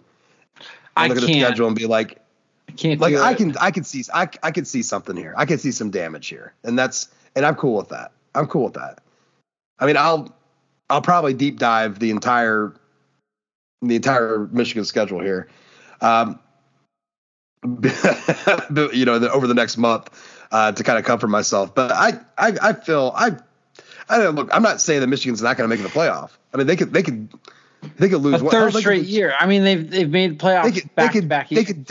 They could absolutely lose a game on their schedule, and it won't make a difference. If they lose one, they could still absolutely make the playoffs. All they got to do is win the Big Ten championship game. But because that their schedule is so fucking not mid, so unmid, they're going to be in the same boat as a Clemson, where there's not going to be any room. There's not going to be room to slip, because once they get to Ohio State, that's not going to matter much when they're playing a 3-loss Ohio State team. Yeah, I mean, if Ohio State does in fact end up with 3 losses, which I look at Ohio State's schedule and I look at what Ohio State is, and this season is very dangerous for one Ryan Day. Because, Ohio State's not – it's not like their out-of-conference is a killer before Notre Dame, right? They start the year at Indiana, then Youngstown State, as is tradition, Western Kentucky, then Notre Dame. And then it's like Maryland, Purdue, Penn State, Wisconsin, Rutgers, Michigan State, Minnesota, Michigan. I think that Notre Dame is a better team going into this year than Ohio State. I think there's no reason Notre Dame can't win this football game. And I think Notre Dame should be a favorite in this football game against Ohio State, if we're being realistic. I think top to bottom, I think by the time they do play each other, Notre Dame will be a favorite. Yeah, it might just be maybe 3 or 4 points, but which would be actually a pretty massive shift. To be honest, from what it is now, yeah. I just think that Notre Dame's got the NC State game. They're gonna make a lot about it, but I just think that Notre Dame has a nice runway toward. And I think I actually kind of like the NC State game being a test sort of before the Ohio State game. But if Sam Hartman is as advertised, I just think it's the scenario where Notre Dame should be favored in this football game if things kind of go according to plan in the early onset of September, and I guess August too, with that game against Navy. But that's what gives me the heartburn about Michigan, is I don't think Ohio State's going to be very good, and Michigan solved the script about Ohio State, and maybe we see them in the playoffs as the 1v4, because Notre Dame has a significantly more difficult schedule. Looking at you, Duke. Looking at you. I don't want to hear the Duke shit. I thought somebody. I'm fucking. You love it. What are we doing here? I don't know. I think Duke's going to be trash, and I think that everybody's going to get bent out of shape, and the real trap game is NC State. But is it? Is it really a trap game? I mean, maybe you want to talk about Pitt being a trap game, but I think Phil sort of galvanizes a little bit out there. That makes sure it's not a trap game, because you got the cultural appropriation king flying on in. Yeah. Now he's Mr. Pittsburgh, born and bred. Yeah.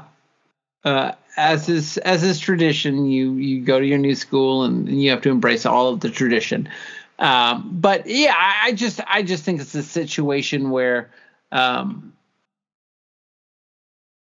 look at this college football season and I look at Michigan, and it upsets me because when Notre Dame has these good teams that they have, there are, a Trevor Lawrence or an Alabama in the way with these amazing super teams.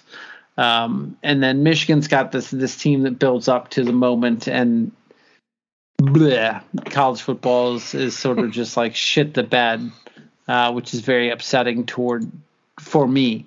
Because I think that, the 2020 team probably could win a national title this year, right? Well, they'd probably have a better playoff showing. I mean, they would absolutely have a better playoff showing. I mean, the 2018 team would have been out of a better shot with Jeremiah. You know what? You're right there, because Jeremiah Owusu-Koramoah is the best Notre Dame player that Sean Crawford ever played with. Never mind Kyle Hamilton in 2020. So you're right. Yeah, that checks out. Yeah. Absolutely. Correct. It's going to be so. Oh, shit. All right. Well, let's get to rank everything. All right. And we're going to completely sidestep the world of college. I'm sure there's a way to attach it. But one of the things I thought about ranking, top 5 countries that you would like to retire to. Yeah. So I can jump on in it. So mine's pretty easy. I don't want to leave sort of the Eastern Central Time Zone. And I want to keep countries that more or less have an England. So number 1 for me is Trinidad and Tobago. I'll retire there. Right? Speak English. Okay. I mean, they do speak English down there, yes. My American dollar will go far. I'll be able to watch college football. It was my 5th grade map project. State was Texas. Country was Trinidad and Tobago. I don't know why it was all T's. My cousin's wife is from Trinidad and Tobago, so it's nice for me. That's my number 1. They celebrate Carnival, and they all speak English down there, so it's phenomenal. I'm going to go with Barbados. I mean, everything that I'm going to pick is going to be in the Central Time Zone or the Eastern Time Zone, because I don't want to live outside of like, if I'm going to retire, I want to live where I can like watch my sports that I love. And I can't, like, I would love to live in Japan. But I'd never get to watch the football that I want to watch. I'd never get to watch the baseball. Well, you're retired. It's not like you have to go to a job. I don't have to go to a job, but I'm going to be old, and I'm not going to want to stay up late, right? Because I don't know. I've been fighting against the time zones for many years. In my own life, I think I could live my same life anywhere at any time pretty easily. And that's not for everybody. Like I've trained my body and trained my mind to work in that way. So I'll take I'll also take Grenada. That's a little bit down there, but they speak English down in Grenada. Love Grenada with their constitutional monarchy down there. So I would retire to Grenada. I will also more than willingly. I mean, it's basically all of the countries that I'm picking are in the Caribbean. Because I want to be able to watch sports, because that's the singular most important thing. And you don't care about hurricanes. I don't give a damn because I got some sports. And I'm retired, and my dollar's going to go far. And these are all countries so far that English is a primary language. So then I'm going to pick Turks and Caicos, right? Just carrying right down the line, and then Bermuda, which is, I guess, the better place to. I haven't been there. But supposedly it's better than if you want to go to Hawaii, just go to Bermuda instead, because then you don't have to travel so far. And they still speak all English there, which is phenomenal. And I'm gonna retire somewhere where my dollar goes far, and they all speak English. And then what do I got? One more. Okay. Yeah. Barbados. That's it. I've just basically picked the Caribbean. You said Barbados twice now. Oh, did I do Barbados? Oh, then we'll do what do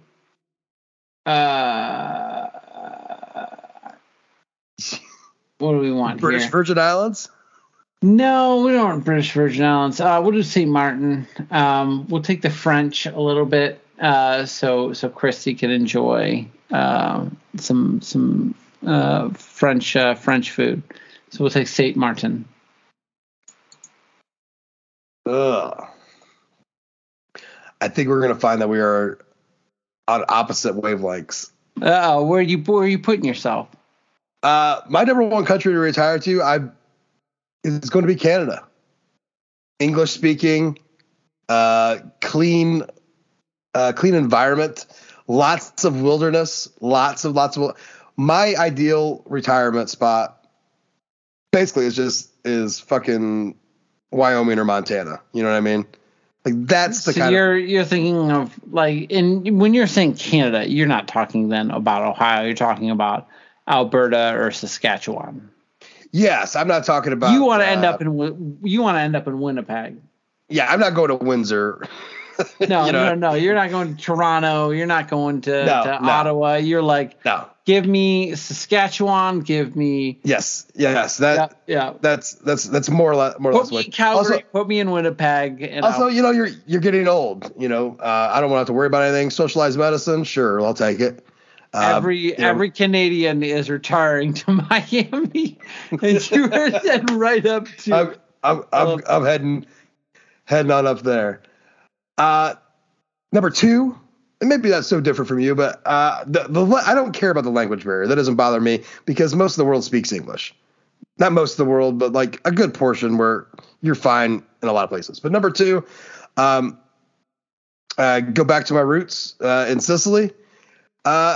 I think The Godfather 3 is very underrated, and I wouldn't mind going the same route that Michael Corleone did, just sitting in a chair outside at a courtyard in Sicily and just dying. That sounds lovely. Like I could think of worse places to go, worse things to happen.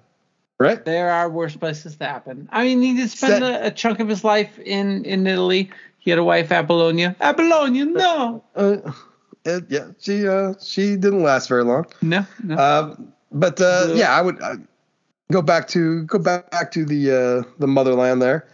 I guess number 3, and I think I look fucking dope in a fisherman sweater. So I think Ireland would be a good spot, right? Yeah. Tax rate's pretty good. It's not fucking England. It's not pretentious like that. I can just go down to some pub that's been there for 400 years and just get blasted with the old idiot all day long. You know what I mean? Right? Yeah, you can chill with the locals. Theoretically. Not sure if they'd be your friend, but. No, I'm not. I'm trying to make friends. But I don't want to. But look, you don't need a friend. You just need to not be lonely, right? And that's all. So Canada, Sicily, Ireland. Then I kind of hit it in a wall because I mean, you got to put yourself in the Caribbean because one, warmth. No. 2, you can watch football at the normal time and not be upset. I watched my grandpa be retired in Baja California in Ensenada, and I don't think that's what place I wanted to be at. That's fucking dangerous. And I'm not talking about the crime. I'm talking about the driving. That seems like it would be a shit way to go. So I definitely don't think that would be it for me. But maybe, why not? How about Australia? Huge country. English speaking, could be good vibe weathers, lots of different things. So yeah, I'll go with Australia. So we're at 4. So number 5.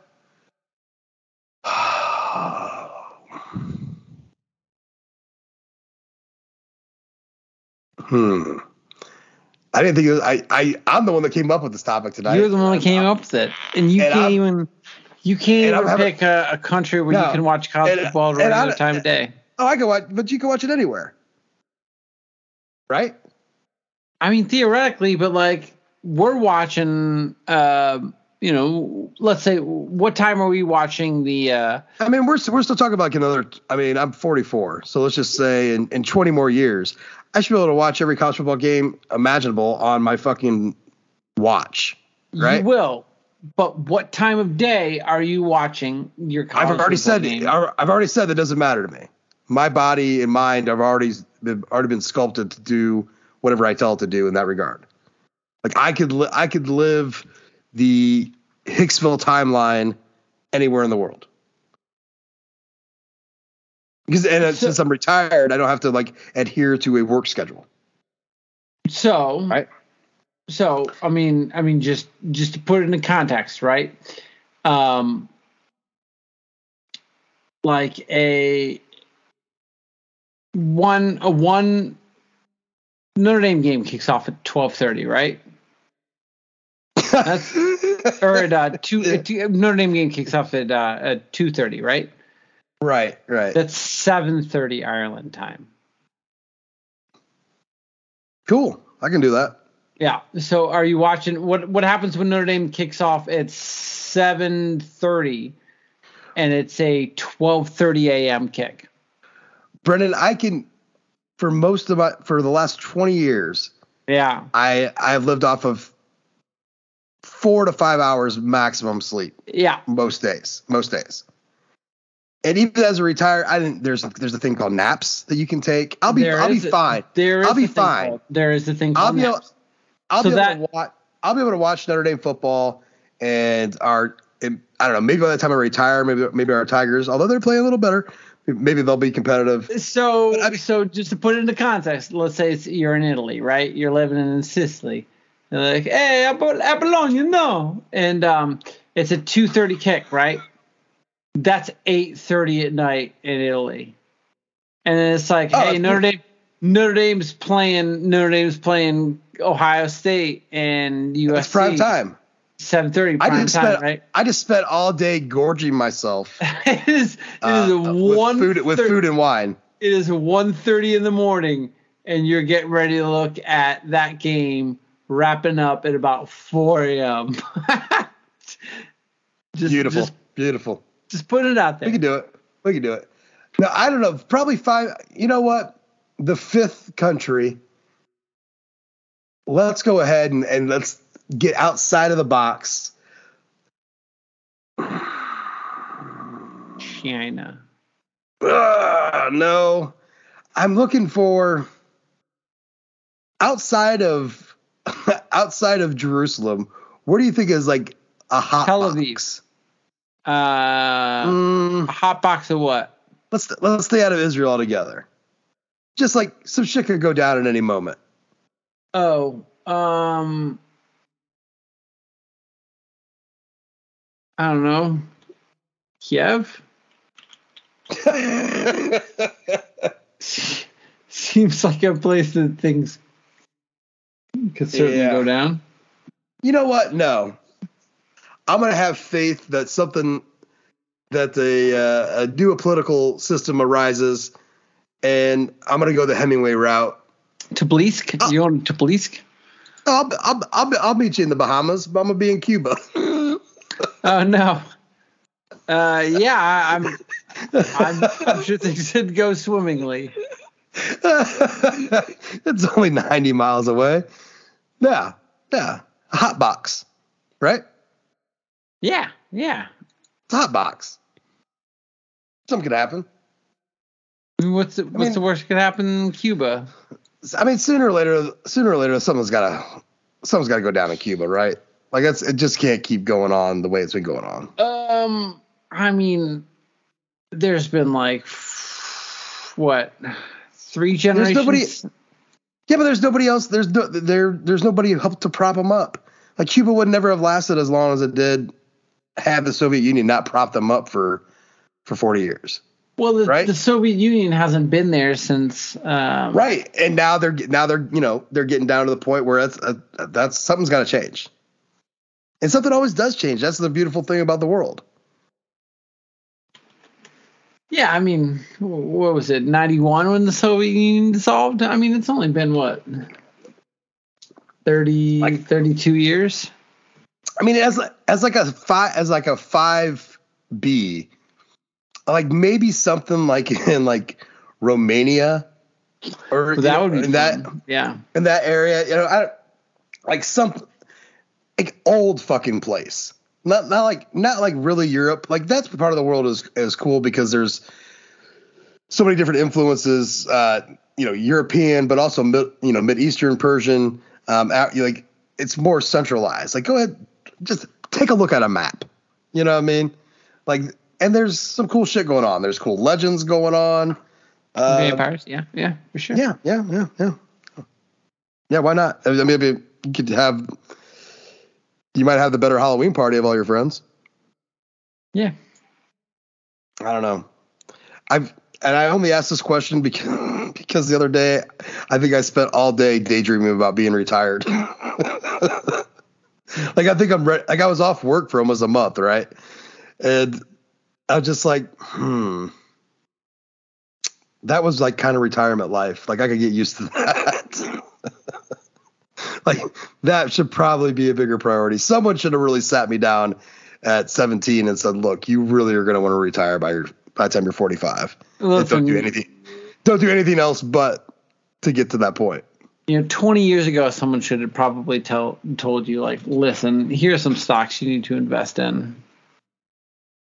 Yeah, I have that daydream a lot. But the problem is the 25-year-old me or the 20-year-old me or whatever probably would have procrastinated the shit out of whatever old ass me went back and told him. Like I already know I'd fuck it up. Like yeah, I'll go buy a stock tomorrow. It. Wait, what? I'll take care of it. Shoot. Well, I think that's it. I think we did the thing. I think we hit all of the beats we wanted, right? Yeah. It's going to be like we had a newsy thing to take care of today because of the uniform shit and and all that. But I mean, definitely start leaning more into some theme pods moving forward. Get Jude back for the true triumvirate of the pod. But we did what we came out here to do. And look, again, you're going to have you got a double pod madness, right? So if you're listening to this and you didn't listen to the pit pod I did with Amanda Gotzi, smack yourself and go back and listen to that. But I got all sorts of Mother's Day weekend outside chores earbud food for you. It's a good time. I'm planting a tree. So tell my wife that. I don't think she'll hear it in time for it, but I'm planting a tree. She'll listen, but I don't think she'll listen in time for me planting the tree on Sunday. Did you already get the tree? Oh yeah, I got the tree. What'd you get? I got a Japanese weeping cherry blossom. Okay. I got a Japanese tree in the corner there. That's been there for about 10 years. That thing is barely grown. Mine's gorgeous. It's gorgeous. Slowest growing thing. The slowest growing thing you ever see. I'm pretty pumped for it to get it in the ground because it's something that she's wanted. So we'll hope it takes. And are you doing that on Mother's Day then? Yeah, I'm putting it in the ground on Mother's Day. Well, we know for a fact from the reviews that quite a few mothers listen to this podcast. So happy Mother's Day, moms out there.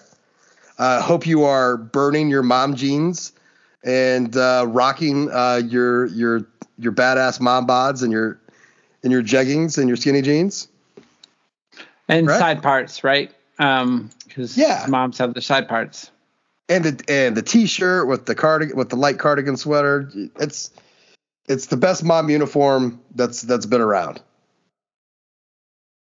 And I don't blame you for not wanting to get rid of it. That's a solid attire.